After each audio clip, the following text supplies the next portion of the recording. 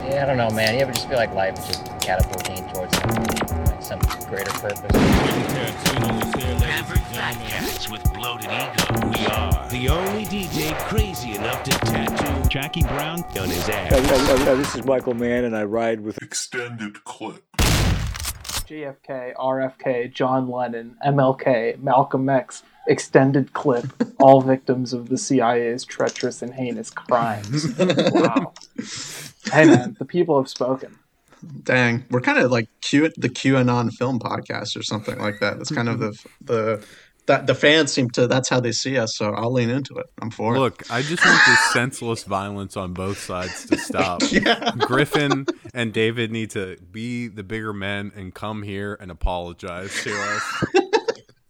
Yeah, we're crying, and we need you to say you're sorry. Sorry for the actions of their abusive fans. So true. Welcome to Extended Clip, episode 92. I'm one of your hosts, Eddie Averill. I'm Malcolm Baum. I'm JT White. In our double feature this week, we're going to talk about Chameleon Street, the 1989 film by Wendell B. Harris Jr., and then we're going to talk about 99 River Street, the 1953 film by Phil Karlson. Malcolm. Yeah. Aside from purely being from the streets, what brought these two films to the pod for you? Well, I was searching for a double feature, and I decided to go back into old habits, kind of just go a title-based double feature, and those are fun. So, and street just came up as the subject, and I was like, but it works because we're a young up-and-coming podcast, and we got our feet on the street. We're walking around, trying to get noticed. We have that young man's gumption. And a young man goes outside when he has gumption. And so that's why I chose these two movies. And also, some other linkage happens. They're both independent movies, two very good independent movies. And so, we love the classic Hollywood. We love the various studio systems. But, we're going to a film festival this upcoming week. So I thought we'd get a little bit more familiar with the independence of films. Yeah, the b-noirs of Phil Karlson. Total film festival garbage. Yeah.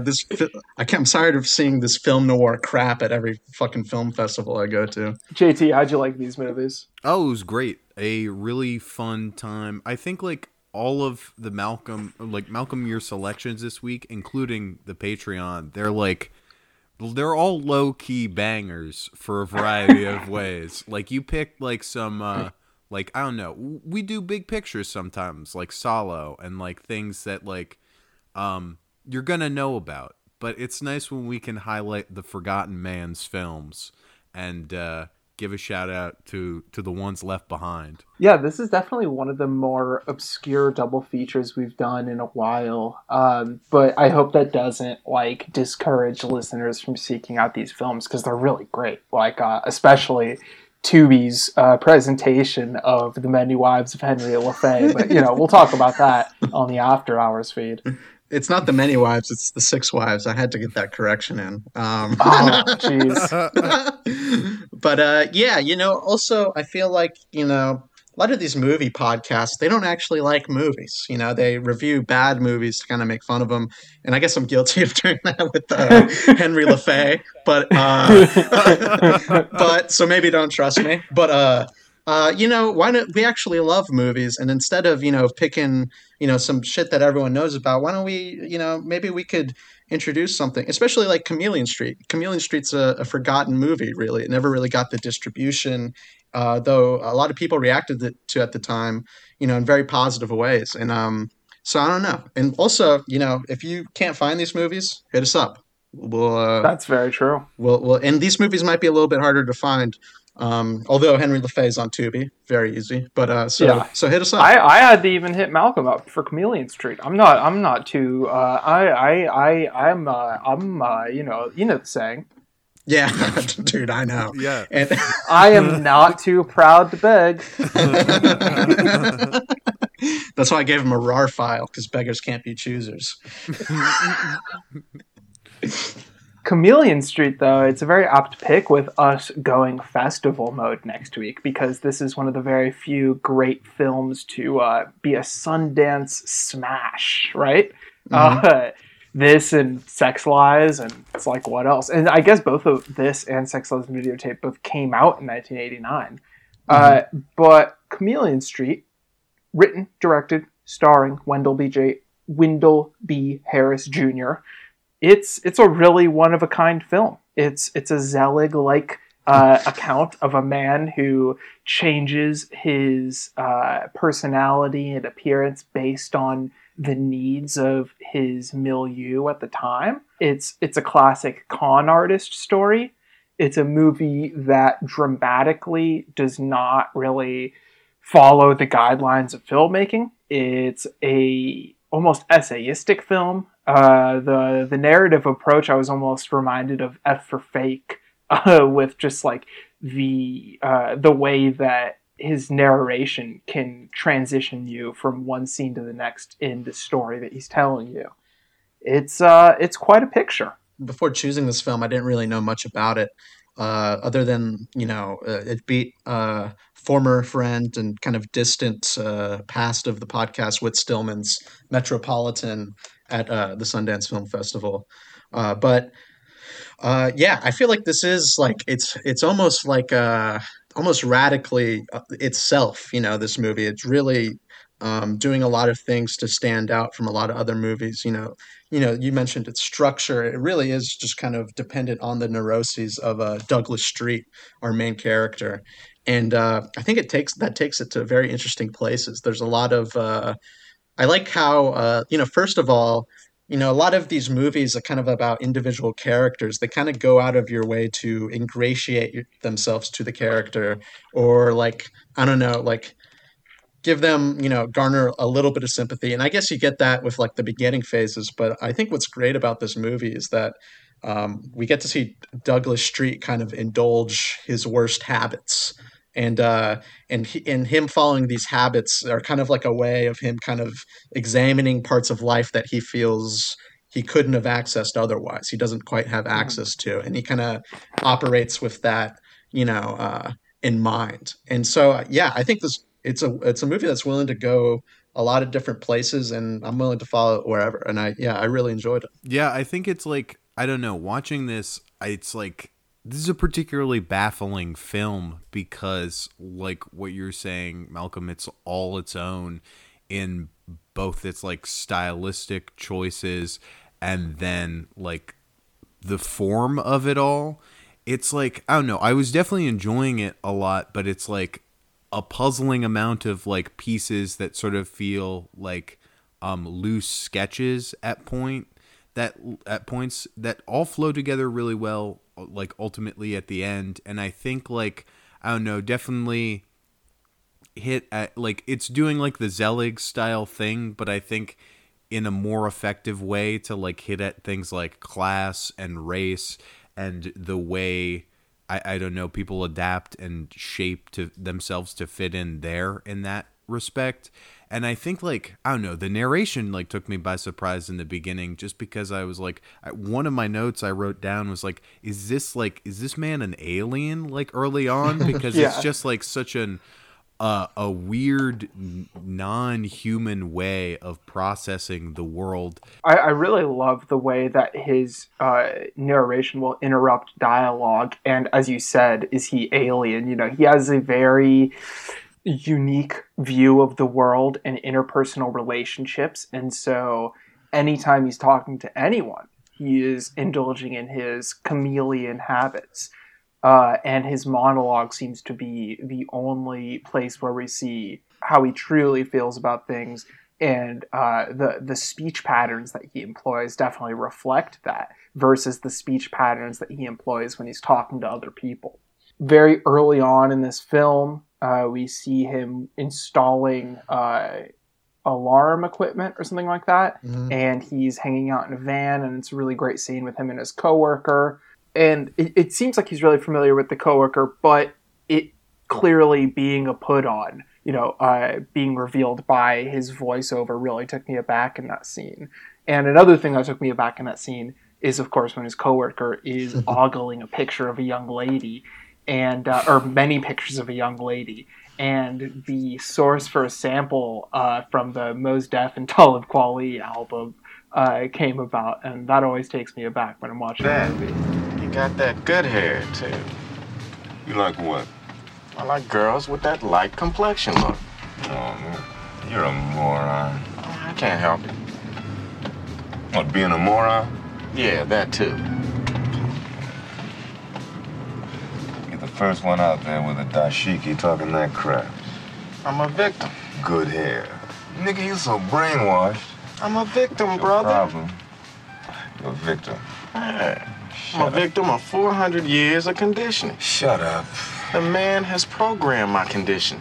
Mm-hmm. Even my conditioning has been conditioned. But you know how eventually conditioned hair will go back to king. Meaning what? Eventually you're gonna end up dating a dark-skinned girl? I didn't say that. Yeah, I was looking into kind of like the history of this film, and it's kind of like notorious for being, kind of like critics kind of failing and audiences failing this movie, or distributors, it didn't get distributed, but it did play on television in like the 1990s, which is, so maybe that's how, and most stuff might have been at the film festival though too. You can't count that out. You never know. You never know.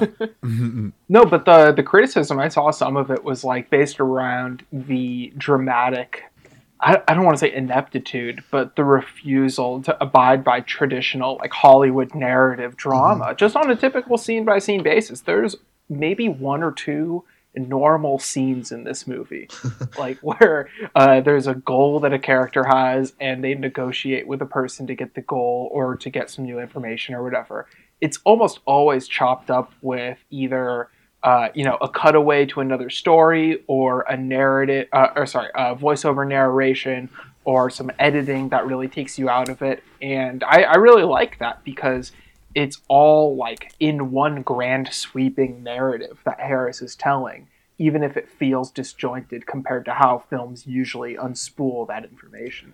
And I think this makes sense too, given, the strangeness of the main character and kind of the aimlessness to some of his, things that he gets up to. Like something like the school scene or whatever, is kind of like, I don't even know why he's there. Like he kind of just wants to like, fuck with some kids, prove that like he could just speak gobbledygook French, and like they would eat it up.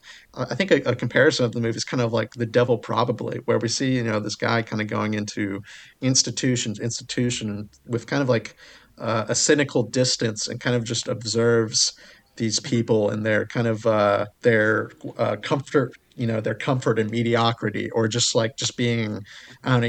He definitely has like a negative view on people, and it's given by like how they treat him, where it's like negative, or just sometimes it just feels off the way people treat him. Yeah, and that the segment at school is at Yale in Connecticut, which he, that's his destination after escaping prison in Detroit partway through the movie. And so that's just like one of the many places where he kind of starts over, and it's a motif of just trying to blend himself into these new environments, and very successfully doing so. Like even when he's pretending to speak French because he watched one French girl on PBS talking over and over, even when he gets caught by a Belgian kid, he just like outswags him, and just like it doesn't matter at all. And I love that scene. Like that whole segment of the film is great. He goes to see Beauty and the Beast, the Jean Cocteau version, and then he dresses up as the Beast at like this masquerade party. And I don't know, the stylistic approach to that masquerade party is incredible. I love that. No, yeah, there's like a big appreciation for culture, and just like, I don't know, like movies, books, music that's within this movie that, I really do appreciate. And it does, I feel like for this being like a movie that rests on the shoulders of this individual and kind of follows where it goes, I think that's a good move to kind of, that's the perfect time where you kind of let these characters indulge in like their, cinephilia, talk about, John Cocteau, or talk about like the Or cool. wearing a Bauhaus t-shirt. Exactly. Yeah, I noticed that. I think the framework that's presented here is the perfect opportunity for that kind of indulgence, and I think it just adds more depth to the character. Absolutely, because I feel like, I mean, I said earlier that it was like a movie that sort of feels like sketches, but I think it's that like so much of the film is like with the headspace of the character, where it's like each scene I feel like sort of flows with like what like change he's trying to make, and just like the plot moves as his thought process does, and like what he has to do to adapt into a new situation. So it's just like, I don't know, it's very neat that you get to explore his cultural fascinations there as well, and sort of indulge in that, because he is sort of like a hoity-toity kind of an effete, a real Frasier-like gentleman. And of these many escapades that he goes on, one of which is basically posing as a sports journalist because he wants to fuck a really hot female athlete. And he interviews her for 3 hours. And that's a really great scene. And like all of these things, he can pretend to be an interviewer for the Time, or for Time magazine, rather. And he can fit into a medical institution to the point where he's operating open, or not open heart, but some sort of surgery on a woman. Yeah, he's doing hysterectomies. Hysterectomies, yeah. Left and right. It feels like both more grounded than something like Zelig or Catch Me If You Can, but also that like essayistic and expressive style, like...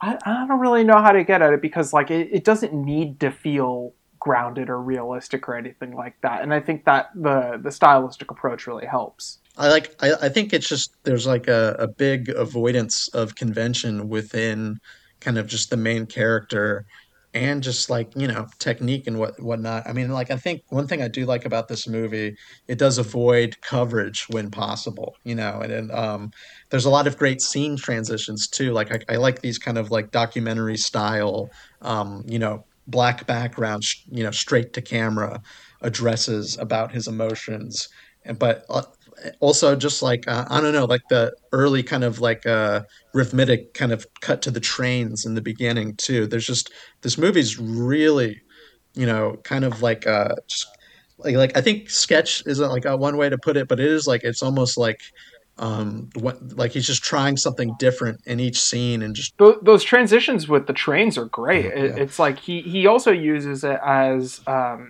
just like to pass time as well. Like he has a couple of pretty long scenes in a very dimly lit, dank bar where they're just drinking cheap beer all night. And he there's a couple scenes where it's just like the pleasure of a very dimly lit bar or restaurant and drinking cheap beer with your homies or your girlfriend. Very, very much like shows the love for that feeling. But to pass time between snippets of conversation, he will just cut away to just a half a second shot of a train passing by. And these transitions are so crazy and jarring. And sometimes he'll use that within a scene to pass time. Sometimes he'll use it as a transition from one location to the next. And he never really locks down into one like particular editing rhythm where you can kind of predict how a scene's going to play out. Like, he's always doing something new, to the point where I was shocked at the ending. Not at what happened, but that the movie was over. Like, I couldn't believe that the credits were rolling, It was too easy. It was too easy. Maybe you're asking yourself, well, how could he continue to operate in Detroit after he'd been exposed on TV and all? Answer's very simple. People forget. No, yeah, this is a movie that could have easily gone on for like 3 hours. Could have even ended when he's playing, that great knife placing with his daughter at the end, which is kind of, I mean, it's an amazing scene, but also like a scene that's very similar to that before that.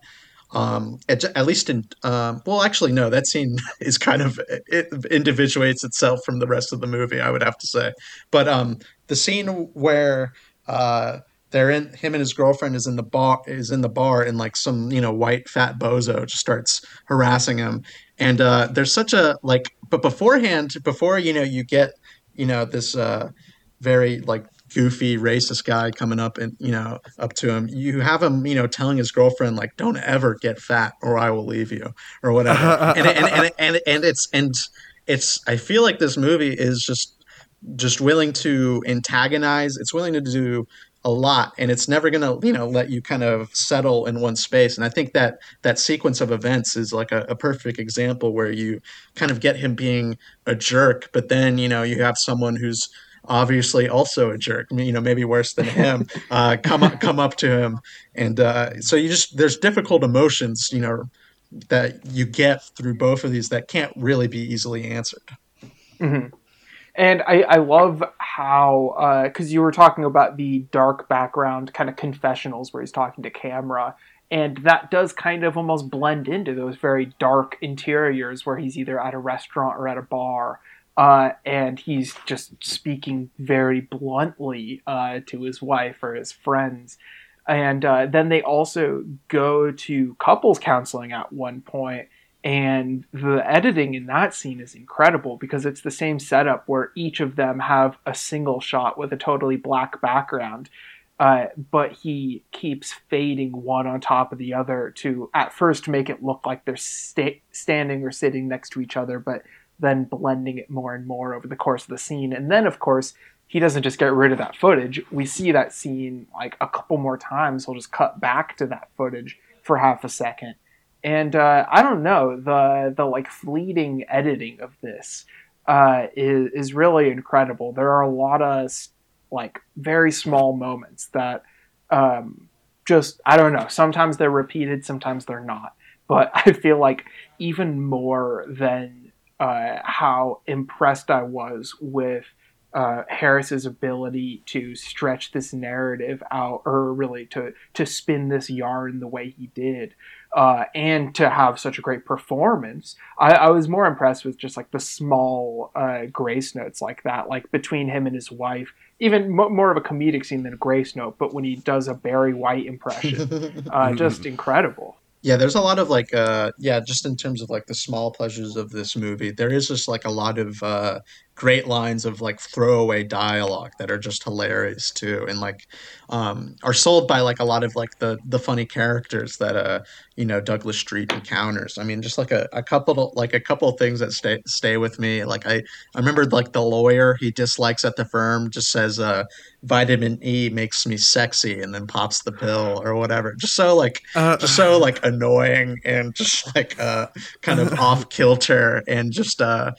think that just in a very small snippet you kind of get Douglas Street's distaste for this new office culture he's entering. And I think there's a lot of feelings and emotions that are expressed through like just these small one-off type of like line reads or something like that. I think one thing that we haven't touched on is when he does go to prison, it's a really like great just 15-minute prison movie within this. Oh yeah, where he gets chummy with that one guy who has like a really fancy prison setup, and the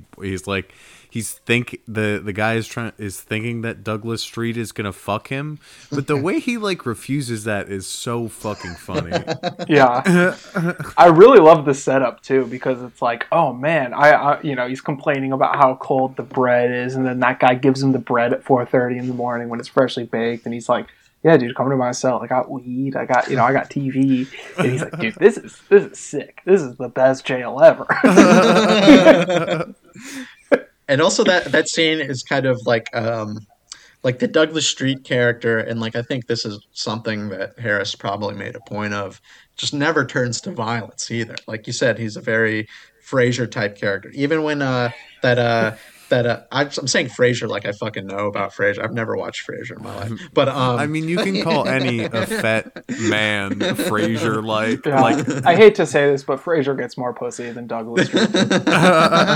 Hey, Douglas Street was doing good, man. He was doing. I good. know. This is just a compliment to Frasier. Dang, I gotta check the show out then. But like, yeah, even the scene where he's called the N-word, where it's like something that where most people would be like, yeah, it's very justified to punch this bozo in the face. Like, he's definitely like kind of making a point that he's going his own way. This is a man going his own way, but not, not in the way it's currently known. But like, I mean, it's reflected in the form, in the character, and stuff like that, and like just the way he views people, the way he talks to people. I love all the scenes with any psychiatrist, which I think is maybe only two, but it's Street is very antagonistic, and the last thing he wants to be is like defined, so he'll keep on shape shifting. Much like the protagonist of The Devil Probably, his only illness is seeing too clearly.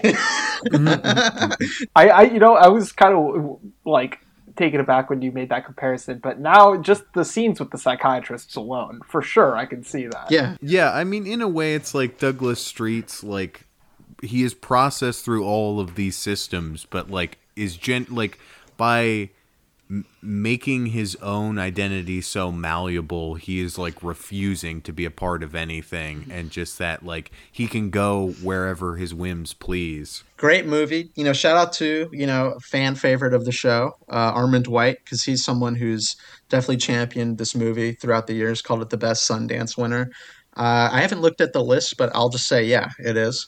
And I mean, I don't know, I do trend towards movies with kind of like this antagonistic tone, kind of like The Devil Probably, and this one, where it's kind of like these very, I don't know, I guess defiant characters who are just kind of unsatisfied with the results the world has given them. And I don't know, you could view that in a very negative way, and that could be very self-centered, but it's like I like these movies that are not satisfied with the current cultural offering at the time and decides to pivot. So 4 Bullets, this is his only movie, unfortunately. So someone else, hey, if you're a guy with money listening to this, give him a shot, throw him some money. I want him to make another movie. Yeah, I'm also giving this one 4 Bullets. It was great and confusing, and I want to like check it out again some point soon, because I feel like there's so much that I've already either forgotten or just in the flurry of everything just whizzed by me. But it's a really interesting and just like really funny. I don't think we hammered that point across enough of just like, I think it might be when he's interviewing that woman, when he asks someone, have you ever had an orgasm? And just like, I don't know, there's sometimes like he has such a high opinion of himself, but he goes bozo mode like so frequently. It's like so funny to see. And just I began to subtly steer the conversation into her personal life. Of course, the key word is subtle. Have you ever had an orgasm? What's it have to do with the cover story? I don't know. I think broadly like interrogates how much like identity is based on winging it, and like that, like, I don't know, he's able to convince people like generally based off of their pre-existing assumptions, and like very little actual like ability and skill in some instances. And yeah, it's a great movie. I am going to go 3.5 bullets on this one. I think it is a very good movie. Probably a great movie, yeah. And I think that the character study is just like really dense, and like I feel like that's clearly the strongest point of Harris's filmmaking, is like understanding himself as a performer, kind of.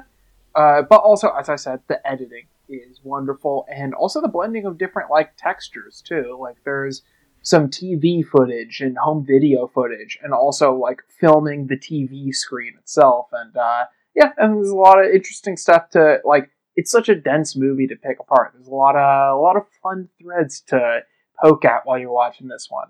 So check out Chameleon Street, and we'll be right back. You're a victim. I'm a victim of 400 years of conditioning. Shut up. The man has programmed my conditioning. Even my conditioning has been conditioned. Came from your mother, looking all sweet. Black star keep shining. You like, yo, let me ask you something. And we're back on Extended Clip. It's everyone's favorite segment. Eddie's website review. Been going on some websites recently, and I gotta say, 2-week running champion, patreon.com/extendedclip. There's no website like it. I've been going on Gmail. It used to be my favorite. Inbox has been a little dry lately. Patreon.com/extendedclip, however, one of my favorite websites, really of all time. Like, if we're going way back to like a Homestar Runner in the era of, the strong bad email, 2002 or so. We're talking early YouTube with all the Family Guy clips, Family Guy full episodes even. Before they were taken away. Yeah, this website might be better than like a Family Guy DVD box set. Like, let's not get ahead of ourselves. DVDs are almost always better than websites. They're like, it's arguably, I think you could probably find like season 2 of Family Guy at a thrift store for maybe like $5. How much could you find? How much is the content on patreon.com/extendedclip? I bet that's $20. No. I can't even say it. Our sponsors over at Patreon will get so mad at me for saying the word that I want to call you that they'll revoke the website segment. It's $2 a month on patreon.com/extendedclip for a bonus episode every week, the Extended Clip After Hours feed. And on the last one, we talked about Fort Apache by John Ford, one of the greatest films ever, really. And in classic Extended Clip fashion, what are we talking about on the After Hours feed this week? Well, I'm in a polyamorous relationship. No, I'm not. Not that that's a joke either. But what do you call it? So I picked. I think time and time again we've gone to Tubi because that's the only algorithm we trust, and it drummed up for me The Six Wives of Henry LaFay. Now, a lot of people are asking me this: who is Henry LaFay? And how do you get all these women? Well, it's Tim Allen, and you got some of the wives are Andy McDowell, Paz Vega. Those are only 2 names I remember right now. But it's Tim Allen, someone we haven't really examined yet. So I thought we'd give him his due. And there's a lot of stuff on the Patreon. We've reviewed a lot of different movies. There's minion porn, there's illustrations. Hey, if you hit me up, I'll give you some sports betting tips. I'll give you the picks for this upcoming Friday. So there's a lot. There's a lot. There's a lot of features on this website. And the February edition of the Extended Clip PDF Club is going to be so romantic. It's coming this week, and it is just going to be so romantic. You're really going to want to rub one out to this one, folks. Get it for your loved ones if you forgot a Valentine's Day present for them. I'm in a polyamorous relationship, by the way, too. I'm in love with the cinema, and I'm in love with myself. I'm in love with all 3 of you, or all 2 of you. Well, you can love yourself, too. I'm in love with the money and the fame that Extended Clip has brought us. I guess it's kind of like doing 2 girls at the same time.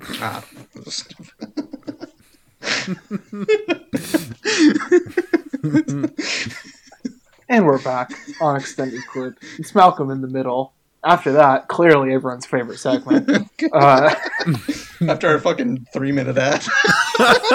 Hey, it's a website review segment. That's true. I spoke out of term. I'm sorry. But you know what? I'm going to talk about the movies I watched this. Just one, actually, not a lot, but just one movie.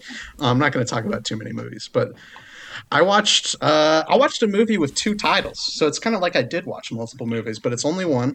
It's Dead of Night, also known as Deathdream, by Bob Clark. And what we got here is we got a young soldier coming home from Vietnam.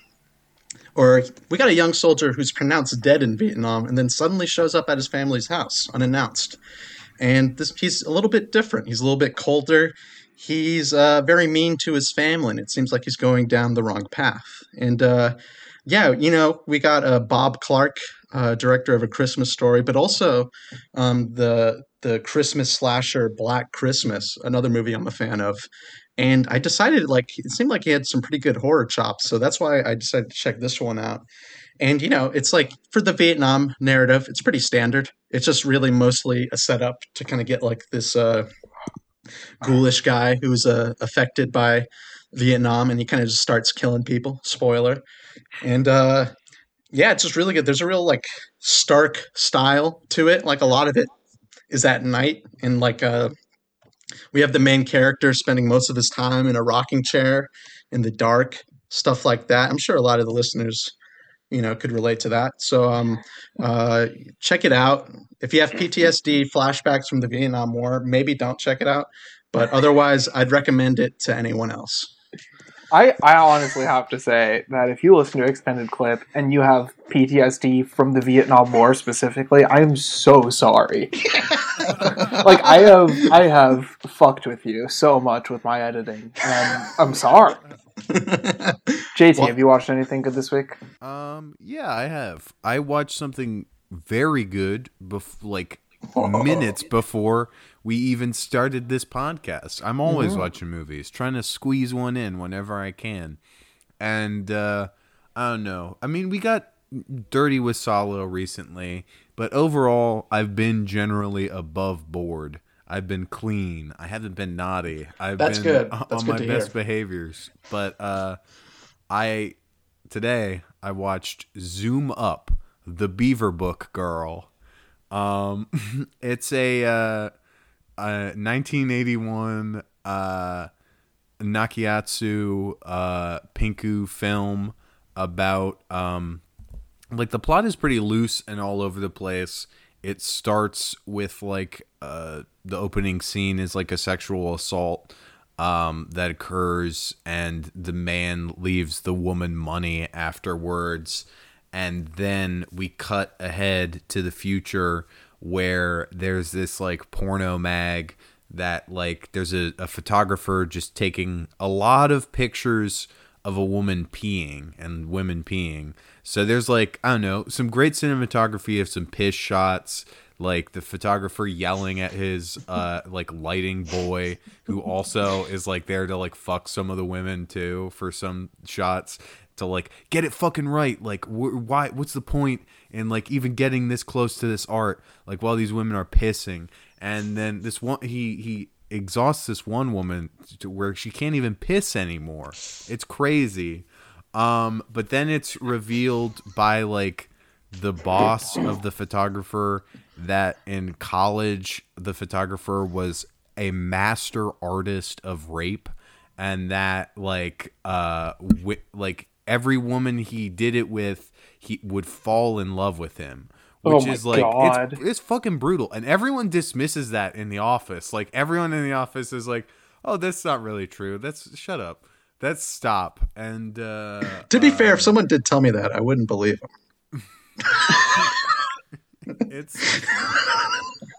It's crazy. From there, it just unfolds. A woman is following the photographer.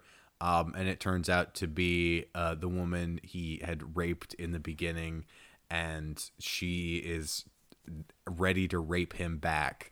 But like, there's a really fucked up but kind of funny part there where she has him like tied up like underground, and he's like chuckling to himself. He's like, you can't rape me. I don't even get hard anymore. And it's like.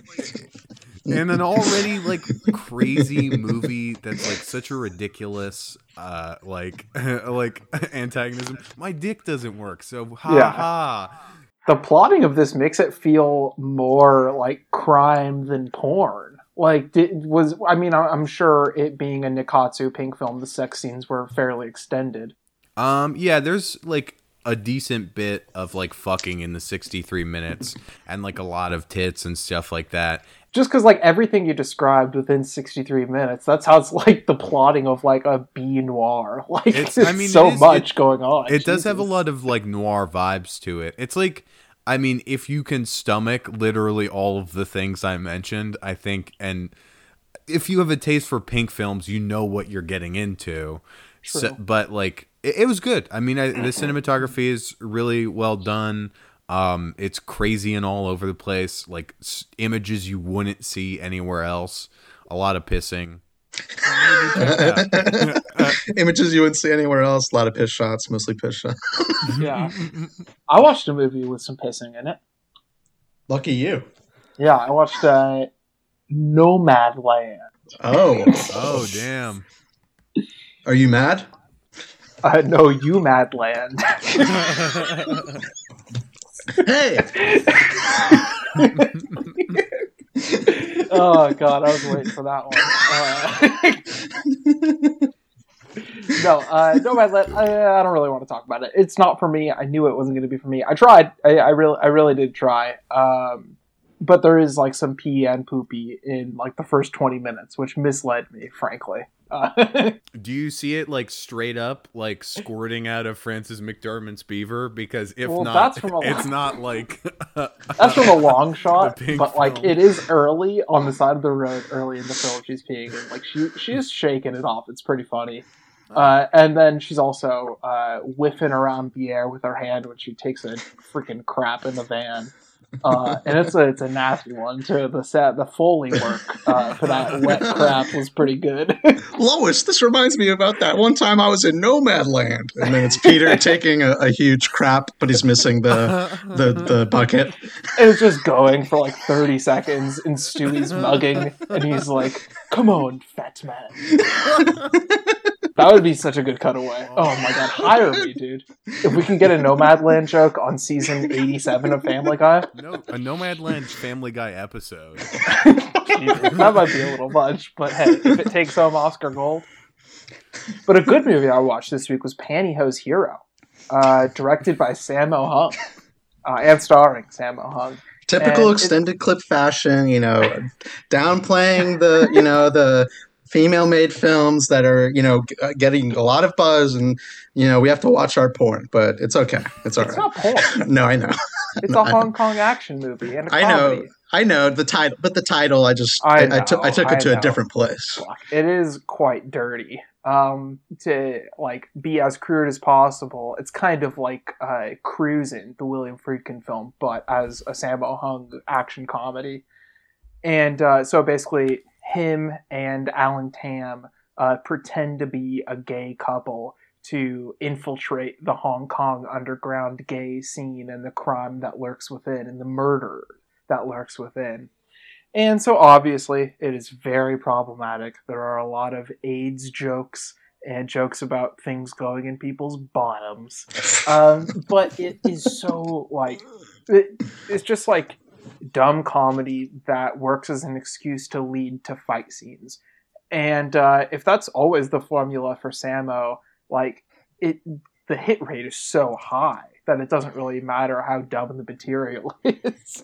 And some of it is quite funny. There's a really good gag where Sammo's just being a tough guy. He's like, "It doesn't matter. I'll take it like a suppository, whatever you're going to do to me." And the guy just takes out this big, durian, this huge fruit. It's and he's just like, "Oh!" It's just the great mugging moment of the movie.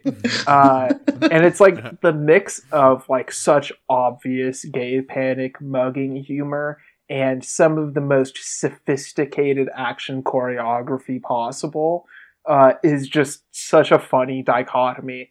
And the scene I just described, where Sammo volunteers to take things up the butt for the good of the team, he's tied to this wheel, and they roll on this giant wheel in an empty construction site. It's one of those things where it's you're watching this Hong Kong action movie, and you're like, what is this location? There's just this, it's a leftover construction set with no real equipment, just all these weird, wheels and chains and shit. But you just know all of it's going to be incorporated into masterful action. So yeah, check out Pantyhose Hero by Sammo Hung.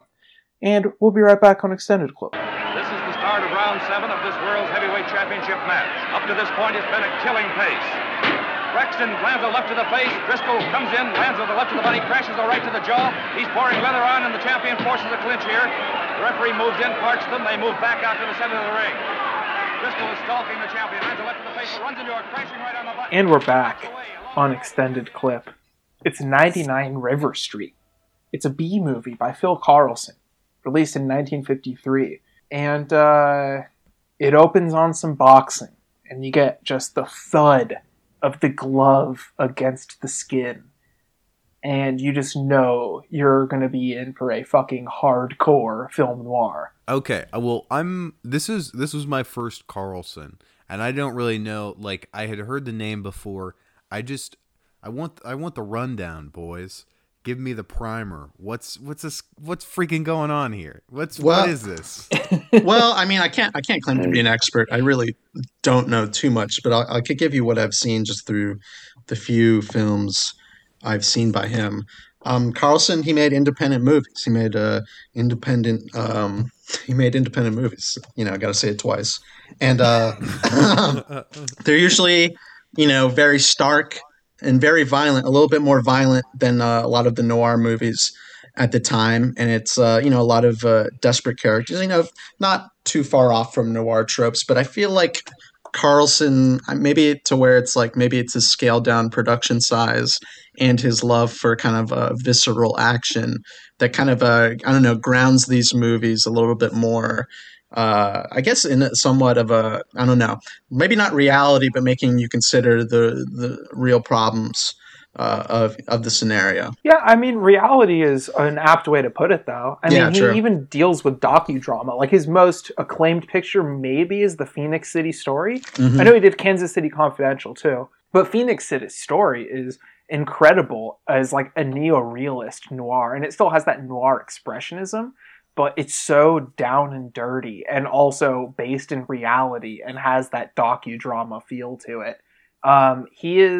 He's really one of the masters of, like, the b-noir and having that simultaneously like gritty and very expressive feeling to his films. And, I think I'd previously said, maybe on Letterboxd, maybe on here somewhere, that like kind of like pre-kung fu movies or whatever, or martial art movies, that like I feel like Fuller was doing kind of like action filmmaking the best. And then I watched some of the fighting scenes here, and like, I mean, I don't know, just like you said, the thud on the face, like every punch is felt with like so much emotion here in these movies. And to the point where it's like, are they actually just punching each other? That might be the case. I think they might just be punching each other.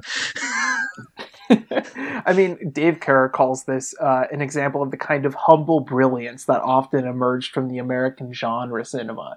And I think humble brilliance is a really good way to put it, because this knows that it's not like a prestige picture.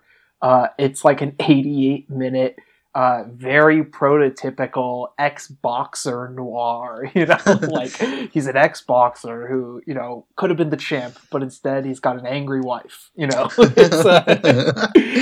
but he finds cinematic brilliance in it, whether it's the total artificiality of like that matte background of the skyline up against the boat that they fight on in the finale of the film, that, or just like the realism of the fights and, a guy falling on his face and landing on a chain, like the brutality of that. Yeah, I was thoroughly impressed, and I mean, it definitely made me want to check out like more Karlson, because this was insane. Like, I love like what you guys are talking about, the realistic like brutality of it all, that like it feels like it actually happened. And that mixed with like the crazy twisting and turning of like pulpy noir plotting, that I just like, it made an amazing combination. Like, there's some moments where it's like when he's involved with that woman who's in the theater, and there's that like little theater fake out that happens, and it's like a guy's like, I hate the theater, like I hate plays. Like, it just makes him pissed off. It's like, it's amazing. I would have gone fucking Joker mode if that happened to me. Oh yeah. It's just like the righteous indignation you need for performance art. Fuck this. Yeah, Carlton. He's not from the Fresh Prince of Bel-Air, for God's sakes.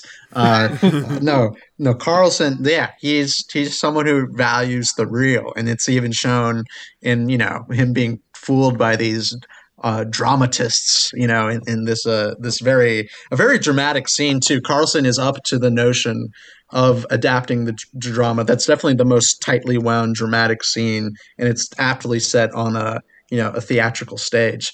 And one thing I really like about this movie, and kind of gives it kind of that tightly wound tension that it operates on, is how desperate everyone is in this movie. There's no kind of like all-powerful magnate at the center of it. It really is a lot of people trying to fuck each other over, trying to just make money. I mean, kind of the main conflict that Karlson and his not Karlson, John Payne, the boxer, and his wife have, is that he's not making enough money. He's not getting that dough.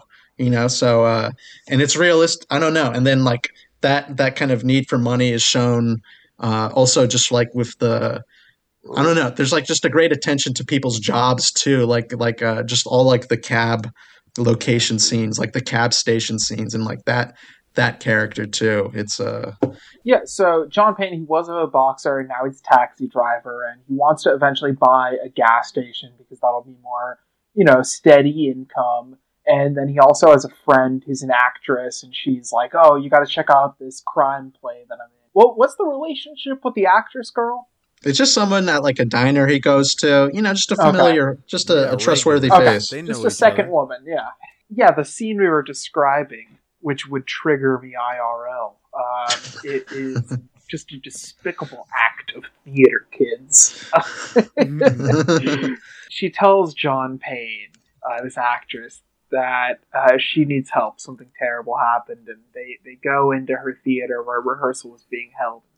There's a dead body. It's one of her associates, and she tells the story about how this dead body was a producer who was offering her the part, and he was to not to make too light of it, but basically doing the classic Hollywood producer thing. He went Weinstein mode. He said, "I'll give you the job, but it's going to cost you a little something extra." And she, beat him to death with a club. And she's like, "I need your help to cover up the body." And he's like, "All right, I figured it out." And he just like perfect noir shit where he just on the spot has a line like, what does he say about? Take you to an old gravel pit. I'll take him to an old gravel pit where I could bury him. And then that line is like, I got to give the theater kid credit. His little comment, like, "Old gravel pit, man, you gave me chills there." Like, that was funny. Yeah, I'll put the clip in, but there's another line that he said that the guy complimented him on. "You're only human. You can only stand so much, then you have to fight back. The harder you hit, the harder you hit back." But Ernie, murder. There are worse things than murder. You can kill someone an inch at a time. But anyway, like he delivers the perfect hard-boiled dialogue, and the monologue is all presented in this crazy long take too, where this actress is just staring down the barrel of the camera, and Karlson is moving in and out a few times over this like 2-minute long take of a monologue, from like a close-up to a medium shot, and it's so theatrical and crazy. I completely bought into it, frankly. I thought this was like the route the film was taking. Yeah. I'd seen this movie before and I'd fell for it. Yeah. Yeah. Also, we do have to, we haven't commented on this, but this is also, put it in your cuck cinema list, because this is a man who gets cucked and then throws everything to the wind and starts punching people. And then once he kind of realizes he's alone, there's kind of this visual style that really focuses on him. Like the camera's willing, instead of like kind of playing out these scenes where like you see the whole room or like there's coverage or something, you'll have like kind of like sometimes just tracking shots of like him close up and whatnot. And and then like as it kind of goes on and he gets outside and he's running, especially towards the end, you kind of get some great portraitures of the city, especially by the dock. Yeah. And the guy who cucks him, this guy Rollins, I guess, is a jewel thief who gets involved with the mad wife of Max Payne. No, it's not Max Payne. That'd be sick, though, right? That would be pretty sick. I was gonna say. John Payne, is that his name? Yeah, that's the actor's name. Oh, okay. What's the character's name again? Sorry. Ernie Driscoll. Oh, Ernie yeah. Driscoll. Yes. Ernie. What a guy. Ernie Driscoll. But the guy who's cooking him, Rollins, the jewel thief,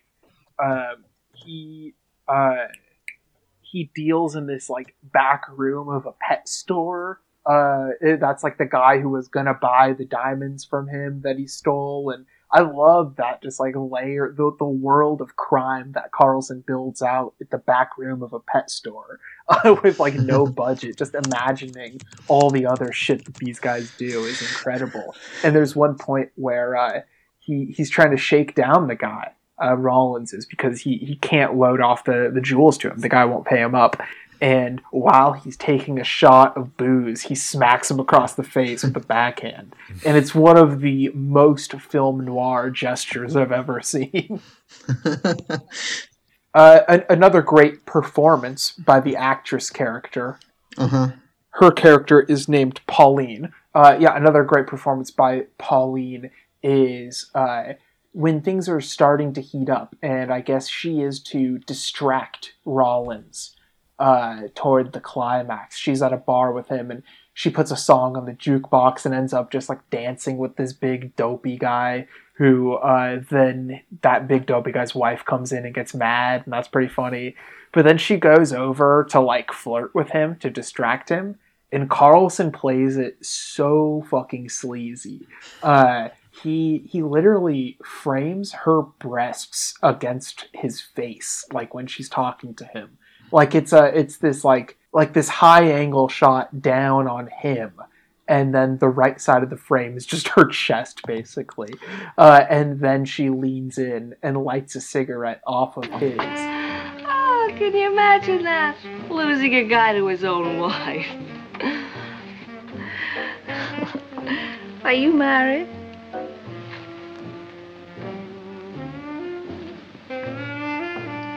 Light. And also there's another scene where Rollins is with the wife of the lead character, and he is framed through a window through her legs. It's just like, I don't know, he's leaning into the sleazy noir so hard. It's great. Oh yeah, no, please. I went last time. You this time. I don't want to go. No, I'm just kidding. Karlson.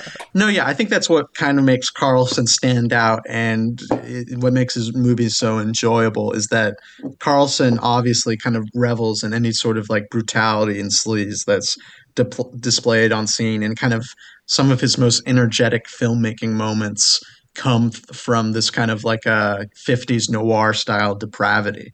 And I mean, I think that's just something that just really gives his films the extra punch. Like I said, like there's I don't know, like each punch you could really feel like John Payne's, kind of like raw emotion to it. It also solves the problem of, well, this is kind of dumb, but it's like a lot of modern action movies kind of with like a high body count can sometimes, I don't know, sometimes you want a reason to punch someone, and Karlson definitely gives you a reason to fucking punch someone, and that's what makes these punches even hit harder. Yeah, I was definitely gonna agree with you there in terms of like the form being like energetic and pulpy, and that like really matching like the brutality of the material. I mean, this isn't really a brutal moment, but it's like an aggressive sort of movement that fits like the heat of the moment. There's like a zoom or like a push in where like he's saying, "So I'm married to a tramp," and just like that intensity there, like with that reveal, it's just, I don't know, it's exactly what you want from like a b-noir. Mm-hmm. But it's also, there's something like Karlson's dedication to the real. This character, right? It's like, it's not like he like flips a switch, he gets cucked, and then he goes on starts mowing people down. You know, it's like you have those interactions like him and his boss, who used to be his, boxing trainer back in the day, when he kind of blows up at him and then you kind of have the decompression from that scene where he realizes, like, fuck, like I'm kind of overreacting here, and like, you're not the one I'm angry at. Exactly. That I think in a lot of other filmmakers' work, you wouldn't get that type of apology there, where it's like he doesn't like, it would be pretty one note for the acting as well if you kept him like staying on hot, and it's like you get these like great like sort of violent outbursts where it feels like what he's been suppressing by like not boxing is just like unexpectedly emerging forth in little moments of aggression, where it's like he can keep it pressed down, but like at some points it just jumps out, and that's like, it makes it all the more unpredictable. And I love how, toward the end, all the major players kind of meet up by the docks, and as I said earlier, there's that great matte painting of the skyline of the city. And the artificiality and the realism clash in that scene more than in anything else, really. Or in any other scene in the movie. It ends up with him getting in a fist fight on like the steps of a boat with Rollins, and once he's down, he has this audio flashback to the boxing, and we hear the commentators of his old boxing match, and it's really great. And that shot that I described, the close-up of his face falling and hitting a chain, is so brutal, but also such a great way to flash back to him being up against the ropes in a boxing match. Speaking of chains, Rollins also whips a guy in the head with a chain at one point, which is so sick. Yeah, I think there's a good balance between like giving a motivation behind the violence and also just like fun stuff like that, a little good chain head whipping. The chain whipping is during the most chaotic violence. Like before the two of them go one-on-one, like there's like 7 people in the frame and they're all just hitting each other. Yeah, and I think Karlson's like he wants to legitimize. One of these days I need to get legitimized. That's what he wants to do, right? He wants to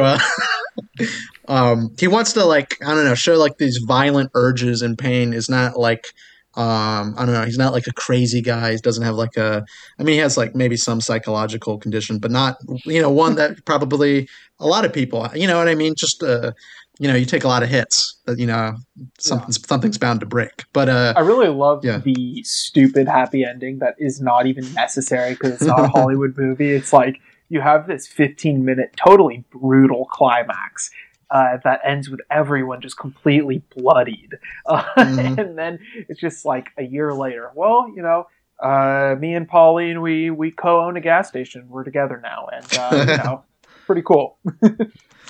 Goals. Karlson knows, fighting people, that's fun, but it's also, what's the best feeling? Finding someone you love and building a business with them. So pure hustle. Love and hustle meets and becomes something beautiful. Something even better. Something I feel like the motivational mindset pages don't really realize. You don't have to hate all women all the time for the potential wrongdoings they could do you. You could start a business together. You could use her like hustle. She knows how to hustle men. She can use that mindset in business. You can combine your mentalities. Come on. I think what you're locating here is that the male souls of the world, the men's quotes of the world, they don't have pimp mindset. You know what I mean? Yeah, they have. They want to be CEOs. They want to be. They want to be the guy in Intolerance that like lowers everyone's pay down 10 cents. What they should be is someone like a pimp making money on the outskirts. That's all I got to say. And if there are, the CEO guys, like maybe take a look at some of these CEOs, some of these women CEOs. In terms of corporate America, the sisters are doing it for themselves these days. I love when women get that money, man. It just gets me hyped.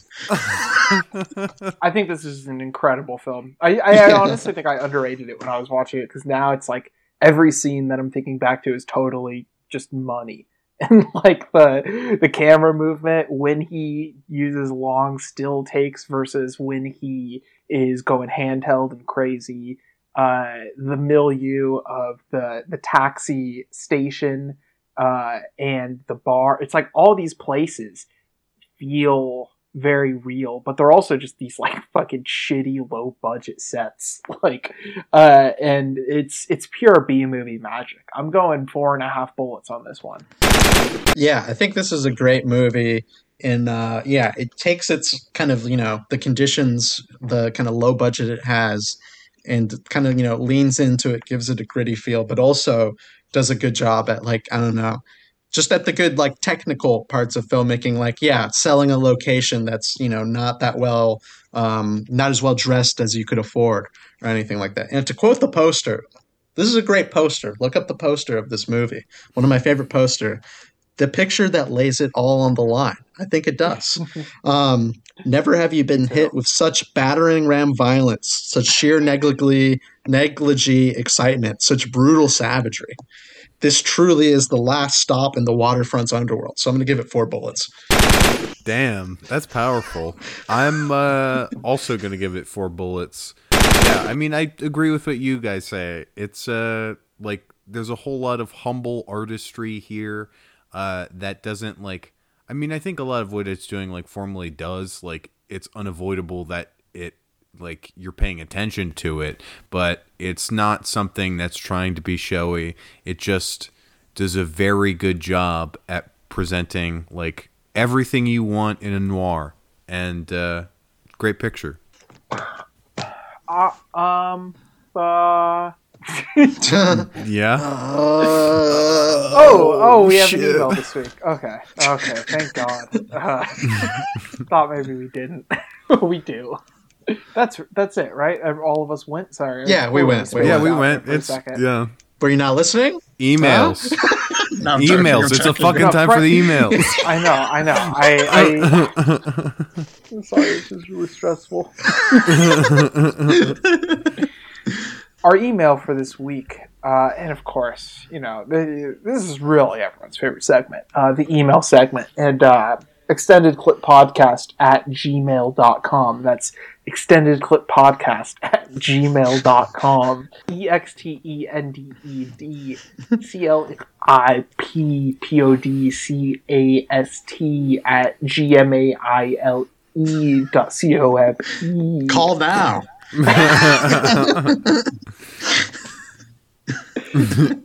Money bit. Shut up. I thought it was fun in my head. No, it is. I'll cut it. I'm just waiting at the edge of my seats for this fucking email. Don't let me influence the editing. Our question comes from Valerie. It says, "Hey fellas, I've asked basically every question about movies I have. So I have a different type of question for you guys. A podcast question. Okay. What was the first podcast you remember listening to an episode of? If you can't remember, that's completely fine too. Thanks, Valerie." Well, thanks for leaving the option for us not remembering. I'm glad we have a way out here. Also, shout out to Valerie, who's kind of been the anchor of the email segment. We'd probably shut it down if it wasn't for you, so thank you. Thank you. I'm trying to think.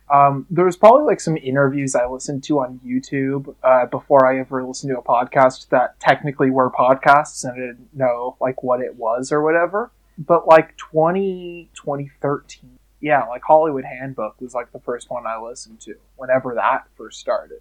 Like I think it was like 20 episodes in when my friend, past guest of the show, Roger Carno. I think he had tried to get me into other podcasts before. I remember in high school he told me about Mega 64.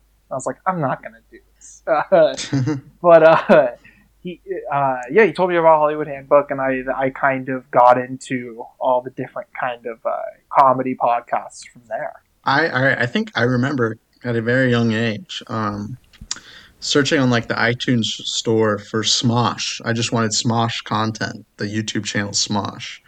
And I think I like under the podcast section, they had like some sort of video podcast. And like I watched that for like 5 minutes and I was like, well, this isn't really that funny. I'm more of a fan of the sketch videos. So I stopped watching. So I think that was technically the first podcast I listened to. But then after that, I'm going to have to say that my memory is a little muddy. But Once a couple of the first, I guess I'll say this, the first film podcast. Oh, well, okay. Sorry for interrupting myself like 7 times there. But I do remember listening, because I was a big Hannibal Buress fan, 2013, whenever he first started getting really popular, I think. Yeah.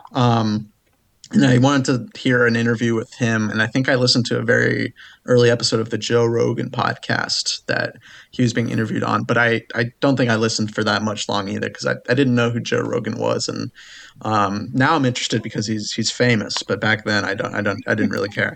But then like the first I remember listening to consistently were Film Spotting, and then there's this other podcast that's defunct like since 2016 called Smug Film, and I remember this guy John D'Amico who was on there.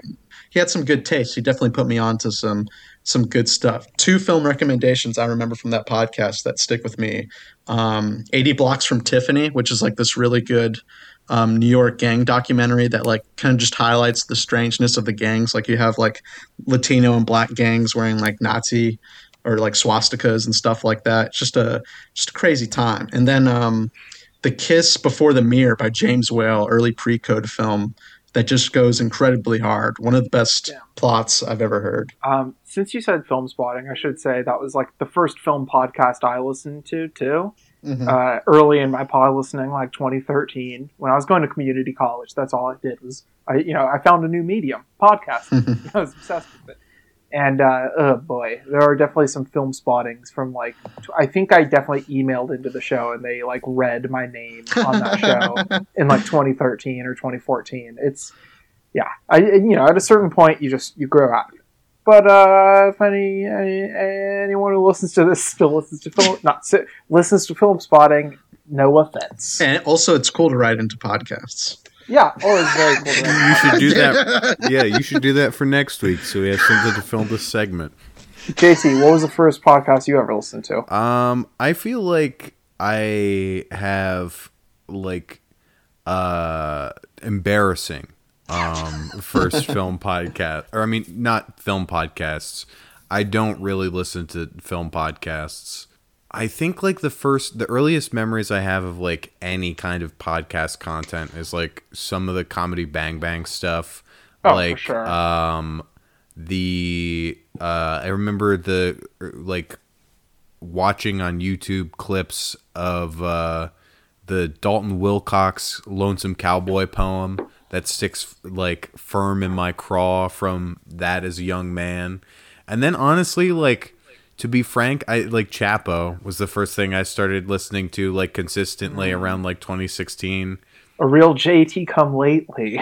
I didn't recognize the medium as artistic. I was shutting myself off. If any of you listeners are looking to get back to the roots, listen to I don't know, Howard Stern. Yeah, that's honestly the best podcaster there is.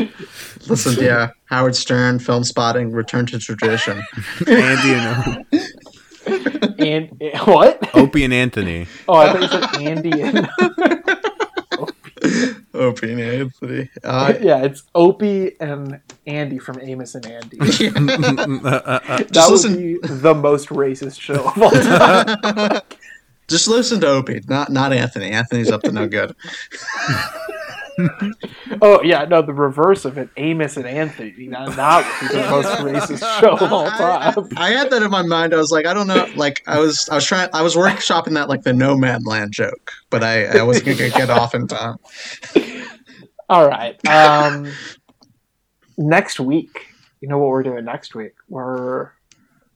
people say that travel's not safe right now, but we're going to Berlin.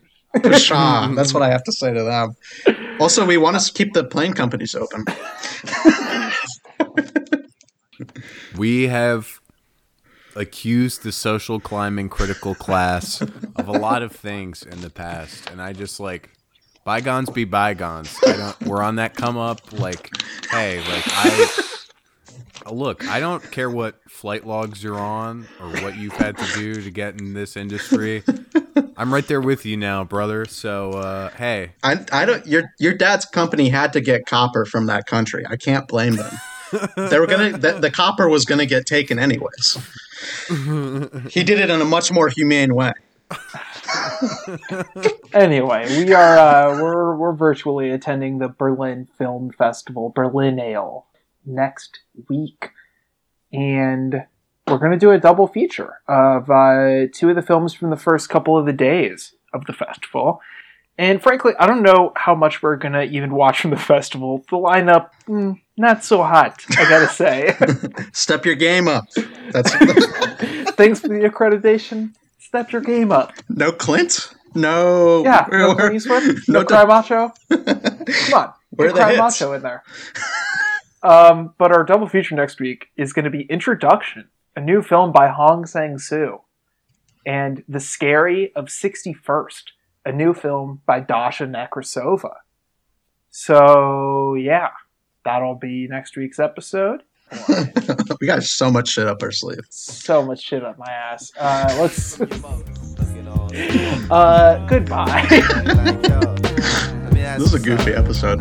Let's end the recording.